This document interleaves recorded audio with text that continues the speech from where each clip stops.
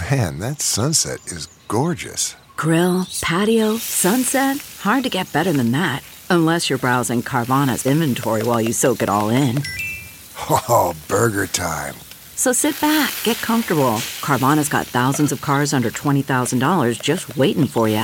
I could stay here forever. Carvana, where car buying meets comfort meets convenience. Download the app or visit Carvana.com today.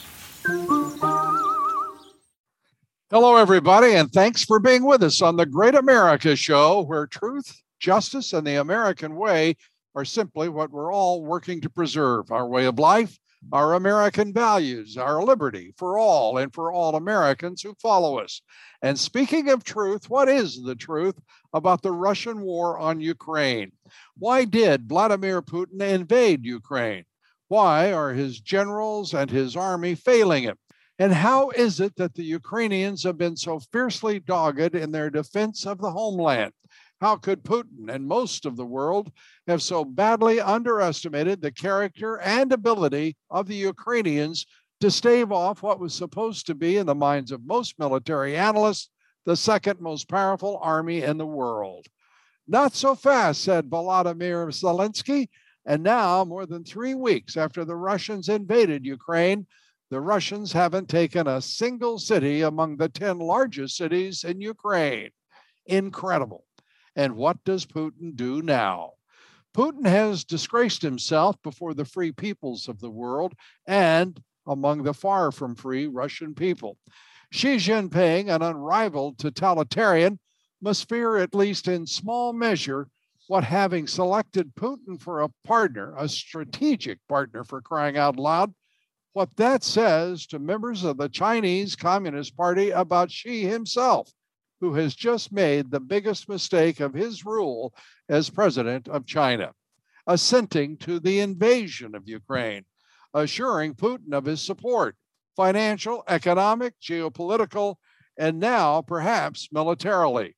A dangerous mistake to have cast his lot with Putin, who I'm sure Xi never dreamed would be humiliated by the Ukrainian army and resistance. Or was it a mistake? Certainly for Putin, but not necessarily for Xi. Has in fact Xi played Putin with a strategy to encourage Putin to invade Ukraine, with an almost certain consequence of Putin's war on Ukraine leading to destabilization of Eastern Europe and possibly the European Union itself? Possibilities, I think. Xi perhaps considered, if Putin were to founder in Ukraine, provoke a weakened NATO, that Russia would turn to him for help, as he has done, but as a supplicant, left deeply in debt, living on borrowed Chinese capital. For my part, it's hard to imagine Xi would put his prestige and power at risk or outright jeopardy by affixing himself to a mere mortal dictator who sought Xi's approval and support before invading Ukraine. Now that the Russian army has been, to this point at least, outfought and outmaneuvered by an army and resistance that successfully has defended for more than 3 weeks Ukraine, the world is stunned. The vaunted Russian military hasn't been able to take even one of those cities. Putin's military has rained death and destruction down on those cities and nearly all of Ukraine. They're devastated, but the Russians don't control Ukraine, and they've created millions of refugees, and that refugee crisis is now a global crisis as well. With us to take up all of this is a great American, the former chief of staff to the Secretary of Defense and assistant to President Trump, as well as federal prosecutor of national defense cases. Kash Patel, great to have you with us here on the Great America Show.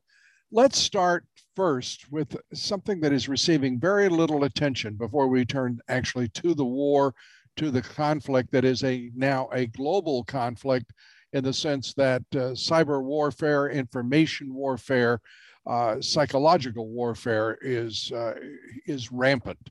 The refugee crisis, I just looked down at the numbers yesterday. They had moved up 200,000. Today, they're up another 200,000. We're talking over 3 million refugees now from a population of roughly 40 million people in Ukraine. What are we to do? Well, Lou, it's so good to be with you, and I appreciate you leading off the show with this important topic that really almost no one's covering. And you know what the irony of all is that the Dems and the mainstream media would normally have been the ones screaming about a refugee crisis because it is a crisis if President Trump were still in power. But let me just tell you one of the biggest problems with war, which is why President Trump was so ferociously against any war, starting new wars and ending the ones that existed, is because generations worth of human beings, children, women, men, get displaced and moved out of their country and into camps and tent life for generations.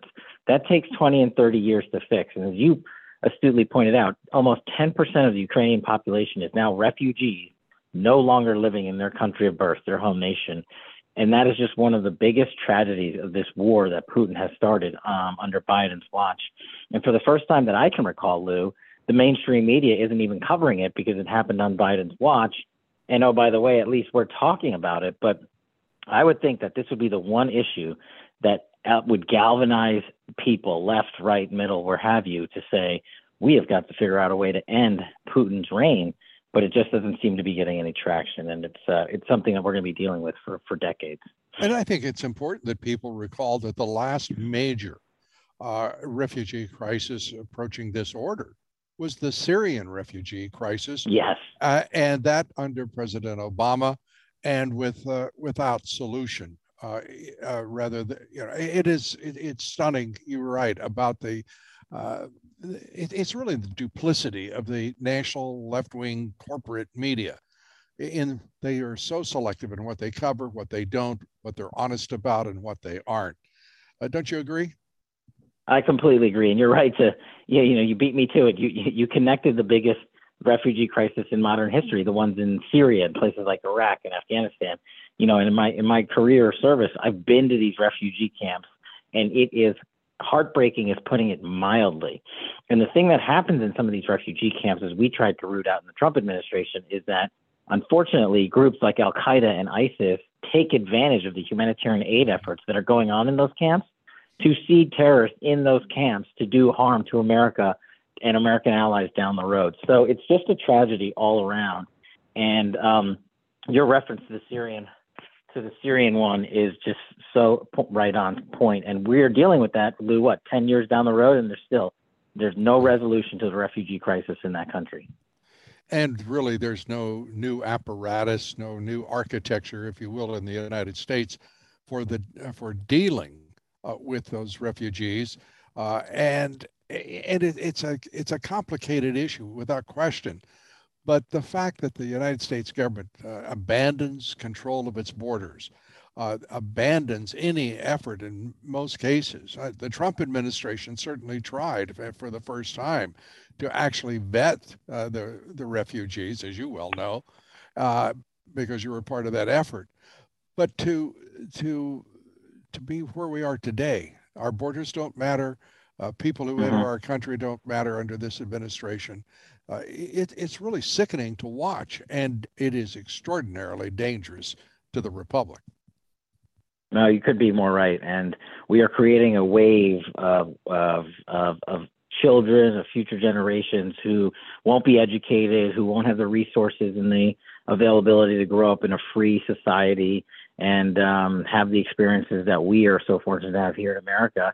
And unfortunately, that's going to breed a certain level of hatred and contempt, incorrectly, I believe, for our values. And it's all because of Putin, who is taking advantage of a completely weakened national security apparatus for the United States, because there's no one and no force willing to push back on it. And now here we are talking yet again on your show about, I guess we're in week 3 of war here on the global stage. Absolutely. And President Biden, his language, his rhetoric resembles more closely a neighborhood thug than it does a statesman or a president, certainly. I cannot imagine what has happened to a man who receded from even the discussions of Ukraine for over 2 weeks and now is moving forward and making all of these spurious and inflammatory remarks, threatening threatening Xi Jinping, and at a time when we should be working toward a peaceful settlement, if not a settlement, a truce, a ceasefire, he's trying to inflame Vladimir Putin, for crying out loud. I mean, he's literally doing it. I don't know if it's intentionally, because I'm not sure he's capable of doing anything intentionally 100%, but indirectly with his, his unending desire to just reverse everything Trump that worked. And what you outlined is just a perfect example of it, be it the killing of the Keystone Pipeline, or be it of the lifting of the Nord Stream 2 sanctions so that the Russians could get their giant pipeline into Germany and they could make billions of dollars, be it being a step too late to reverse these policies that he now knows failed. And for some reason he thought they would secure freedom, but they've only secured war. And now we have presidents and leaders and premiers around the world who don't even include America in global conversations, be it on oil and gas pricing or Ukraine or NATO conversations. We have a commander-in-chief who's just not even there. And to round out the conversation, Lou, I know you saw our vice president, Kamala Harris, when she was asked on the global stage last week about the refugee crisis, which we just talked about. She laughed out loud. She literally laughed out loud. So this is the American leadership that was supposedly chosen to lead us into the out of the forest from the Trump administration. And I think the world is seeing that what we did worked. What Lou Dobbs reported on was the truth, and it was working. And now you see what fails. And what is failing clearly is Kamala Harris as vice president of the United States. No one wants to say that out loud in the corporate media. And the Biden administration apparently has quietly shelved her, put her out of the way before she embarrasses herself, the Biden administration, the U.S. government, and the American people further. I have never seen a performance as awkward. I've seen some awkward vice presidents, frankly, but I've never seen anything that rises to this level of just ignorance of the facts, and no knowledge base, and then the last tweeting directly into the teeth of a firestorm that we were defending the NATO interest in Ukraine. That you don't have to have a clever mind to understand that just is a dumb thing to have said in any forum, and certainly on social media. Apparently, the president has had a bellyful. Well, I don't know. And think about that concept. Yeah, he's run out of patience with an inept official. Yeah, who failed us on the border and who's failing us overseas, and now who's leading efforts to have America fund border initiatives for another country, but not ours. I mean, it's just the height of hypocrisy, and again another example of the politicization of the national security apparatus. Just because the border security initiatives and the border wall worked under President Trump because he did them, they don't want to do them. And you and I have talked about endlessly about the opioid crisis that's on the rise, Chinese fentanyl, the deaths of our children and our youth in this society is increasing exponentially because these people just don't want to do what works. And as you have said, the mainstream media doesn't want to cover it. And the Democratic mayors of these large cities where those fentanyl overdoses are taking place primarily, there is an alignment between, it seems, the madness of foreign policy and the madness of domestic policy in this administration. He's indifferent to sovereignty. He's indifferent to our borders and border security and illegal immigration. And he's indifferent to outcomes, whether they be in Ukraine, Russia, China. He's threatened, imagine this, he has threatened the leaders of the two next most powerful nations on the planet. And to what end? He's trying to end a conflict. I would love to see him win a Nobel Peace Prize, but unlike his ideological predecessor, I'd rather it be for something he actually did. in this case, he could bring a truce about in Ukraine. Don't you believe? Well, I mean, I think a strong commander in chief could. I just don't think we have that right now. President Biden and his everyday actions showed it, that what we've been outlining here. By Biden himself going out and allowing China and Xi Jinping and Putin and Russia to rise in power, to rise in a position of dominance over the United States for the first time in, well, as far as I can remember, and those two countries taking advantage of failure in Western leadership, democratic principles, to say we are going to grow in power, we are going to dictate the terms of global authority to the U.S. All the while conducting endless cyber attacks and infrastructure attacks on the United States. And since our Defense Department is focused on the weather, we won't pick up on it till the next administration, and I'm sure they'll have someone else to blame by then. This is what the politicization of the defense apparatus and the national security apparatus has led to. And I hate to say, look, Lua, you and I have had this conversation. I'm cheering for Joe Biden to win on national security. I always have been, but I'm saddened to say he is failing, and I just don't think he is in a position to lead anything and resolve this matter in any fashion. And I'm hoping someone else on the global stage steps up, or maybe someone in Russia will step up to Putin. As daunting as that might sound, that might be the only way out of this. Yeah, and what we've had from the American legislature, Congress, and Senate is Lindsey Graham calling for the assassination of President Putin. That has been extremely helpful. And then we have Mitt Romney deciding that we should send planes, no matter what, for a no-fly zone, period. And he's patting everybody on the head, telling them not to be concerned about the fact that Putin has said such an act he would consider it to be an act of war. We have some of the most intellectually challenged, I'll be kind as I can be, senators imaginable. And by the way, at least the Russians produced a member of their Duma who called for reparations for having taken Alaska and a Northern California port, and he wants those back immediately, plus monetary compensation.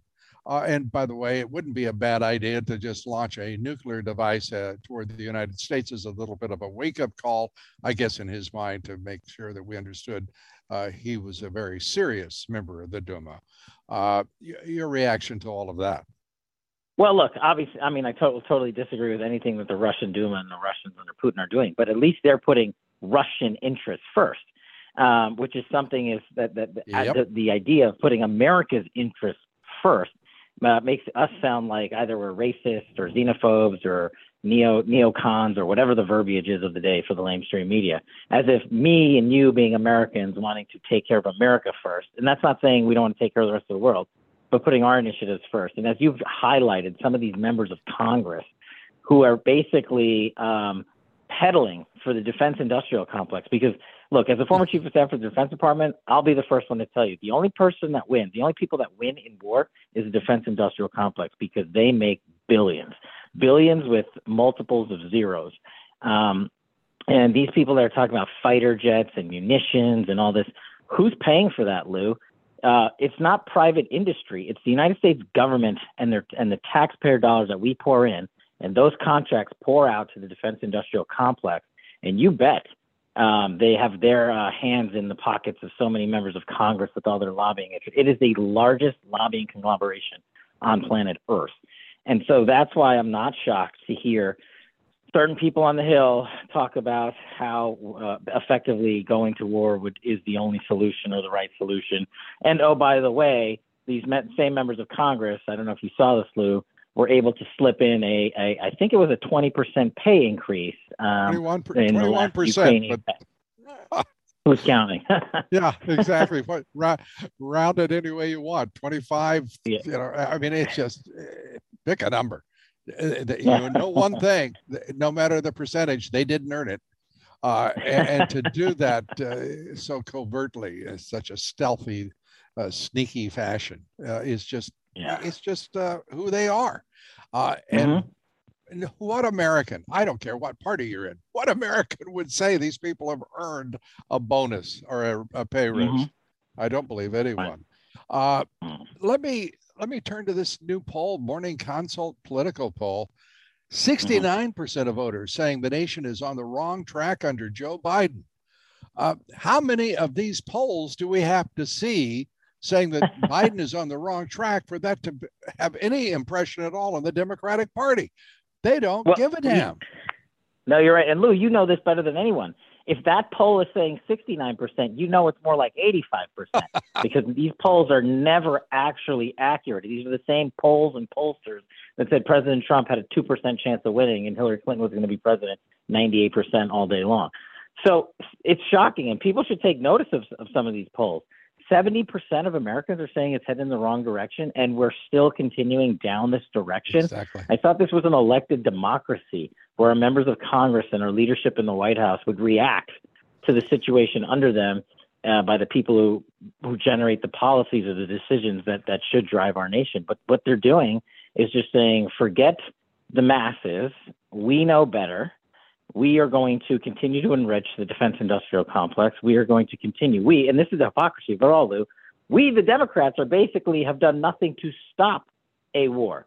Yet they excoriated past Republican presidents who dared to even attempt to assist in a conflict overseas. These same people are now basically doing everything they can to entangle us in a war with the conversations of fighter jets and no-fly zones and things that they have actually no idea what the consequences of that are, which is boots on the ground wearing American flags on their shoulders. And that is not something you and I ever want to see, but tragically, I don't see any American leadership steering us in another direction.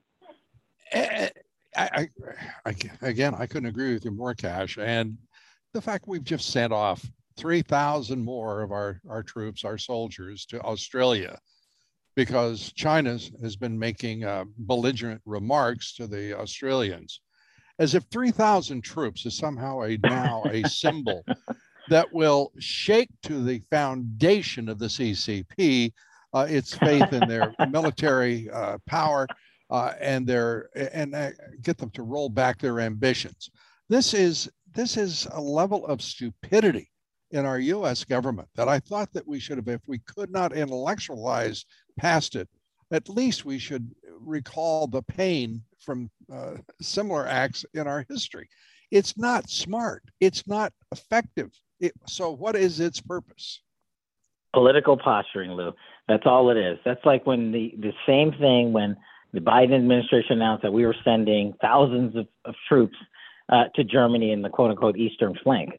Why are you sending thousands of troops to Germany in the Eastern flank when we have 45,000 U.S. troops permanently stationed in Germany? And why are you now all of a sudden saying, oh, maybe we should move some of these people to Poland like we did in the Trump administration? Because they know the Polish government is our best asset over there. Why would we reward Germany, who got their bought and paid for Russian pipeline at the expense of American interests? And this is something that most people don't know. But our stationing of 45,000 troops in Germany is we pay for 5% of Germany's GDP. What do we get in return for that? Nothing. We get them signing with the Russians on cheap energy. We get them not doing their 2% for NATO. And now we are going to send more troops into that country and that region, like we're sending troops down to Australia to combat China, which, I'm not a geography whiz, but I think they're still separated by like 4,000 miles. It's political posturing. And so the New York Times and the mainstream media morons can come online and say, America is sending troops overseas. And just pause and look at that. These outlets that hate war, and rightfully so, are now championing the sending of American troops overseas in their taglines, their bylines, and all their crazy social media accounts. Yeah. And Australia, I would have insisted that their prime minister forego and forestall any hint of authoritarianism in their government and their policies before I'd ever send another soldier to anywhere near Australia. The Australian people have got to be beside themselves. They've watched their government turn into, I have to say, at least I'll say something positive. They're only quasi-fascist, but it is disgusting to watch what they've done. It's as if they're trying to emulate Justin Trudeau. It's heart sickening. So there it is. Let's turn to, if we may, the Russian demands that we stop our arms flow to Ukraine. Now, I thought once Putin said that, we should have been furious, because all we're doing is shipping arms to Ukraine, while we tell China not to ship arms to Russia. There is more. You were speaking just moments ago of hypocrisy. There's hypocrisy at the highest level. How do we resolve that dilemma of hypocrisy? Oh, that's what it's. I hate to laugh at it, but you need actual leadership to resolve that issue, in which we just don't have it. I mean, I think what we would have done under the Trump administration is we would have had the ability to call Xi Jinping and Putin and say, hey, you want to talk about a global weapons supply? Let's put all of our, cards on the table, arms on the table, and come to a point where we stop shipping weapons to countries around, third-party countries around the world, just to antagonize our enemies because we don't like each other. I mean, that's something that would have, this sort of political horse trading, for lack of a better word, would not have occurred under Trump, because they wouldn't do it. But now, as you pointed out, they're sending weapons. And so what does that cause the American population to do? Or not, or elected officials, I should say, is now we're going to send weapons to the Ukraine. Well, let's just remind America that we send javelins and the like all over the world because these other countries don't have the capability to make and build them. And we sent javelins on the Trump administration to Ukraine, like we did dozens of other places. So sending more munitions and more ammunition, again, that is more political posturing, because sending billions of dollars worth of weapons into a country that is under the siege of war, what are they going to do with them? Who's going to use them? Who did we train over the last 2 years to use those weapons? They just turned it off, and now they want to turn the spigot back on and say, for their next headline, here we go, America sending $200 million worth of weapons and munitions to Ukraine. It doesn't do anything. Yeah, it's just sickening to watch what is happening to truth, as always, when conflicts get this large. They go well beyond the borders of Ukraine. We're watching disinformation campaigns coming across through every current in our body politic. It's so hard to understand what the truth is when you have an administration that lies as a matter of form each day.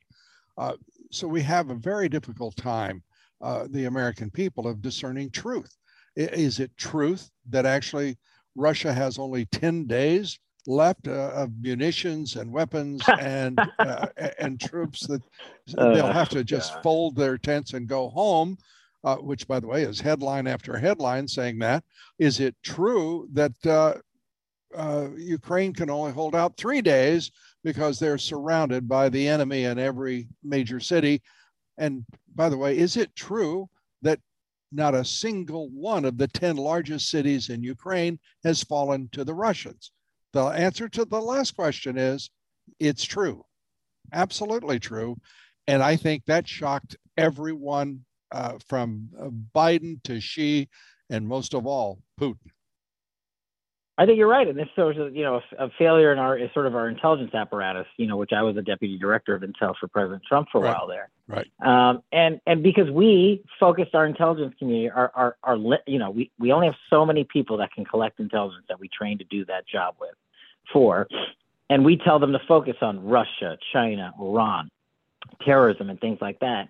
And that's why we had such a valuable stream of intelligence coming in, and we were able to make geopolitical decisions based on facts and evidence and information that we could verify. This administration has completely flipped this apparatus on its head, and instead is focusing on climate change and the weather, which is fine if you're the EPA, but I disagree wholeheartedly with Joe Biden's attempt to say white rage and climate change are the issues of the day for the Defense Department, who is a member of the intelligence community. So I just don't trust that we are being given the right information. And when they're making these guesstimates and hedges about global security and war to the world, I just don't have any confidence that we have a leadership that is putting out the appropriate information to the world. Instead, they're just throwing Hail Marys and saying, well, we hope or we think that Russia's going to run out of arms in 10 days. As if that could ever be possible when Xi Jinping and China are ready to basically supply them for the next 2 years. And people forget that she has a direct path to resupply Putin. It's not as if they have to get permission from Poland, Belarus, et cetera. It's ridiculous, the whole situation, and heartrending at the same time. I want to turn, if I may, to something that you and I suspect never dreamed possible, that the New York Times actually took up the story of Hunter Biden and his laptop after every major news organization in the country was rationalizing, excusing, and explaining to the unwashed American peasants like you and me that why they couldn't bring the story forward. The most amazing things. I mean, this was going on right up to just a few days before the election in November of 2020. Jen Psaki of chief among the propagandists. Your reaction? Well, look, Lou, I mean, I'll start with you. You were one of the few guys courageous enough to actually report, fact-based journalism.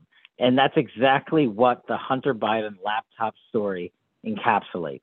Fact-based journalism. You had an actual laptop that belonged to Hunter Biden that was exploited and basically showed the emails and the direct information. It's almost as if you had to videotape yourself of the crimes or suspected crimes being committed.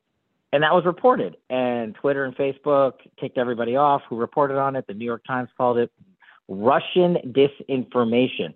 Mm-hmm. And I went back and pulled the Times article, and they said they relied on career CIA officers and former intel analysts of the highest levels to come to the conclusion that it was Russian disinformation.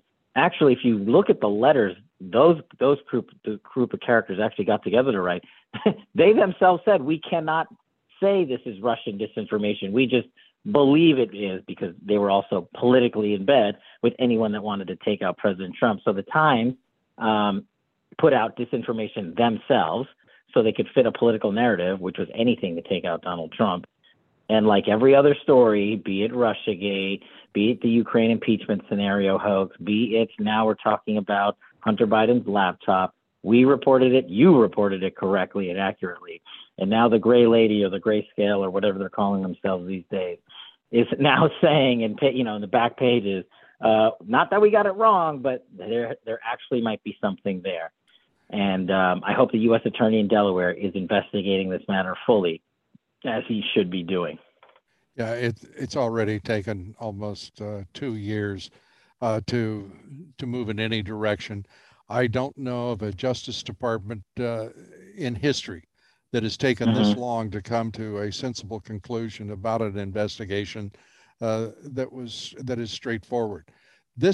Here is a situation where the laptop exists. We know who its owner is. We know what the messages are. All of our intelligence agencies and law enforcement, in the case of the FBI, can discern what was on that laptop and extrapolate from it what was going on, as you suggested. It is disgusting because the Justice Department has been now the designated place where truth goes to die and never to be heard again. This is one of the exceptions. And if it hadn't been for a tax settlement, I don't think that they would have ever acknowledged the reality of what has happened with that with Hunter Biden. It's these papers, these outlets, these corporate outlets are simply political activist arms of the Democratic Party. You get the last word here. And Cash, we appreciate it. As always, our guests get the last word, and I turn it over to you. No, you and I are on the same page, and coming on your show is one of the few places in media I actually enjoy doing having our conversations, because you allow people to speak and you put out truth-based reporting, which is a scarcity in these days. So, for me, I'm just happy to be still on the roll call for the Great America Show with Lou Dobbs. And I will since I have the last word, I'm going to surprise you, Lou. And I'm going to tell you All right. something I don't think you'd ever heard out of my mouth. But me, Cash Patel, is now on social media, if you can believe it.